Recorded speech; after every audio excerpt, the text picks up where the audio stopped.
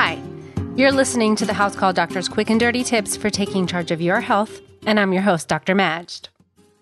As some of you who follow me on social media may know, after 10 years of podcasting for Macmillan Publishing, sadly, my podcasting journey is coming to an end. It's a bittersweet moment for me, as the House Call Doctor podcast has really personally meant so much to me. I've been so privileged to be able to have a voice to sound medical information in such a big way, while simultaneously dispelling medical myths that confuse and mislead. My goal has really always been to provide you with the knowledge to take charge of your own health, and I'm very grateful to Macmillan for giving me the opportunity to do it throughout all of these years. I will be moving on to embark on a video blogging adventure, something that I've wanted to do for quite some time now. It will still be me, and I'll still be writing my own content as always, except now you will be able to see me, and I will be able to show you so much more visually. Today's podcast will be my second to last, but I'm very hopeful that my loyal listeners and followers will continue to follow me along this journey. Once my YouTube video channel is released, you can find more information on how to subscribe to it for free in two ways. Number one, join my new Facebook professional page at facebook.com/DRSMAJD. Or number two, join my Instagram page at instagram.com/dr.s.majd, M-A-J-D. I've also placed a link to both on the script for this podcast on our website at quickanddirtytips.com. As always, I will continue to share up-to-date medical information on social media and take you along with me on this exciting path in life. Please tune in next time for my farewell episode. Thanks to all of you for your support throughout the years. I am so very grateful to you all. Now, last week, we initiated our controversial discussion on some of the top myths about doctors. We reviewed whether or not doctors are actually wealthy and whether we are truly in cahoots with the pharmaceutical companies. So let's continue our discussion and review the next 3 common myths that I hear about doctors.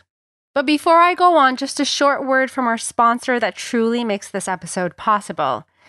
Even when you're trying to be healthy, it can be hard to get all the nutrients your body needs for long-term health.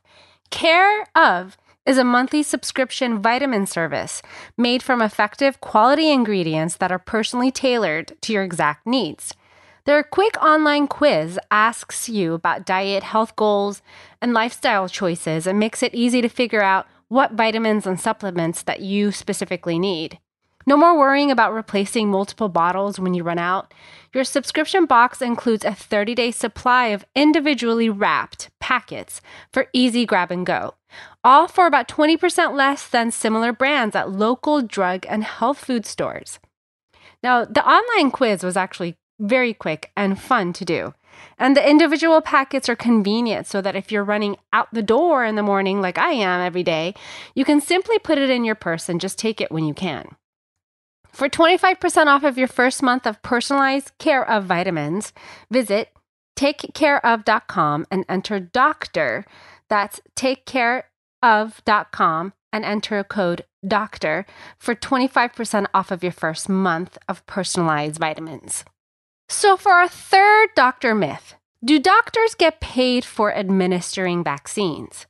Well, the vaccine myths are honestly simply out of control in the media, especially on the internet. I have 2 precious little girls who mean the world to me, and they are both fully vaccinated on schedule. Why on earth would I even take a small chance at placing their lives at risk if I thought even for a moment that vaccines are evil? On the contrary, I am protecting my girls the best that I can, just like I do for my patients. There's a study that shows that 95+% of physicians vaccinate their kids on schedule. Now, we've been through 11+ years of school and medical training to understand the science of medicine, and we wouldn't harm our own children. Most doctors are also employees of large groups or organizations. If you haven't noticed, small private doctors' offices are hard to come by these days.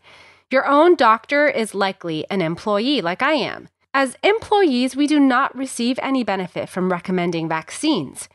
And those in private practice get reimbursed for the cost of purchasing the vaccine, in addition to perhaps a small fee for having their staff administer it. Believe me, vaccination is no money-making scheme for doctors. If your doctor wanted to make money, they'd opt for out-of-pocket cosmetic procedures that are not covered by health plans, like injecting Botox for wrinkles, doing tummy tucks, liposuction, and other surgical procedures that are not covered. But trust me, not vaccines. How that myth persists is honestly beyond me. You must have heard the next myth. Are doctors late because they're lazy or greedy? Well, I have beaten this one to death before, and it went viral on Business Insider. I've placed a link to that article on the script for this page on the quickanddirtytips.com page as well. So why did this one hit a nerve? Well, those of us in healthcare can really feel the pain of this topic. It's one of the most grueling parts of our day-to-day practice, and frustrated patients can relate, as time is precious in this busy, crazy world. If you haven't read the article, your doctor is not late because they went out for a Starbucks run. They're also not running late because they are greedy and double book patients to make money. As I just mentioned, most doctors are employees, and that means that we really do not have a say when it comes to our schedules after we sign a contract. Our schedules are pre-designed templates that dictate how many patients we see, what time we see them, and how long of a time slot we are allotted for each one. I've been employed in 3 various settings as a physician by now, in public health, in a managed care organization, and now in a very large nonprofit medical group. And I can tell you that none of them routinely double book patients. And as physicians, we despise having to be double booked because we know it's going to be a really rough day if that happens. The reason that we run late is quite complex, and as I outlined in my prior article, it's because it is truly a reflection of 2 complex components. Number 1, the U.S. healthcare system that fails to properly value and reimburse primary care physician time and services. Hence, in order to pay the outrageously high cost of overhead, more patients must be seen in a smaller time slot. And number 2, taking care of people's health and lives is complex. It's not black and white. We're not running an airline and we're not running a supermarket here. Patients who are seemingly scheduled for a simple cold may actually be in respiratory distress and near death. They may be coming in for a routine follow-up on a medication, but their blood pressure may incidentally be skyrocket high enough to stroke out. We never know what's behind that exam room door, and we really just can't predict it all of the time beforehand, let alone schedulers who book these appointments and don't really have medical training. And lastly, are doctors cold and emotionless? Well, perhaps you've been turned off by a doctor or two who seemed cold and emotionless, even seemingly rude. Well, this hardening process of the soul begins in medical school when we are fresh, young, and malleable. I've described my personal experience in medical school in detail in a prior podcast and article, which again, I'll place the link to on the script for this page. There's an underlying, unspoken, yet not always so subtle push from the medical profession to toughen us up from the get-go. Isn't this what the military also strives to accomplish with its soldiers?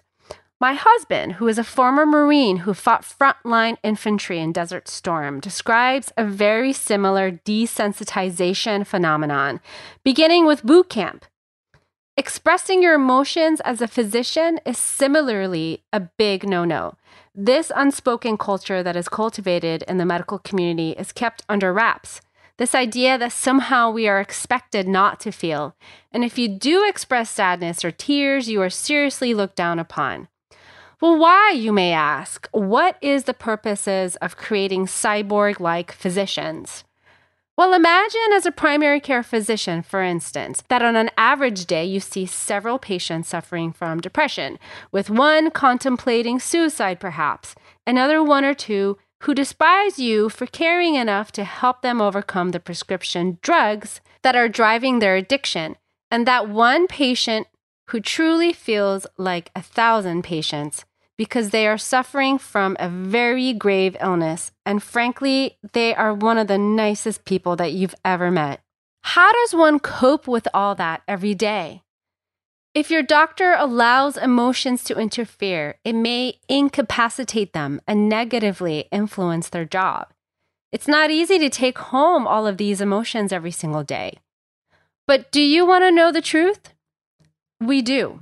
We still stay up for hours at night pondering over these intense experiences each day.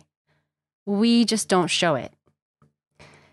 So if you'd like to continue to follow me throughout my video blogging journey, check out my Instagram page at dr.s.majd or Majd, or my Facebook page at facebook.com/drsmajd. Please note that all content here is strictly for informational purposes only. It doesn't substitute any medical advice, and it doesn't replace any medical judgment or reasoning by your own personal health provider. So please always seek a licensed physician in your area regarding all health-related questions and issues. Well, thanks again for listening to this episode of The House Call Doctor.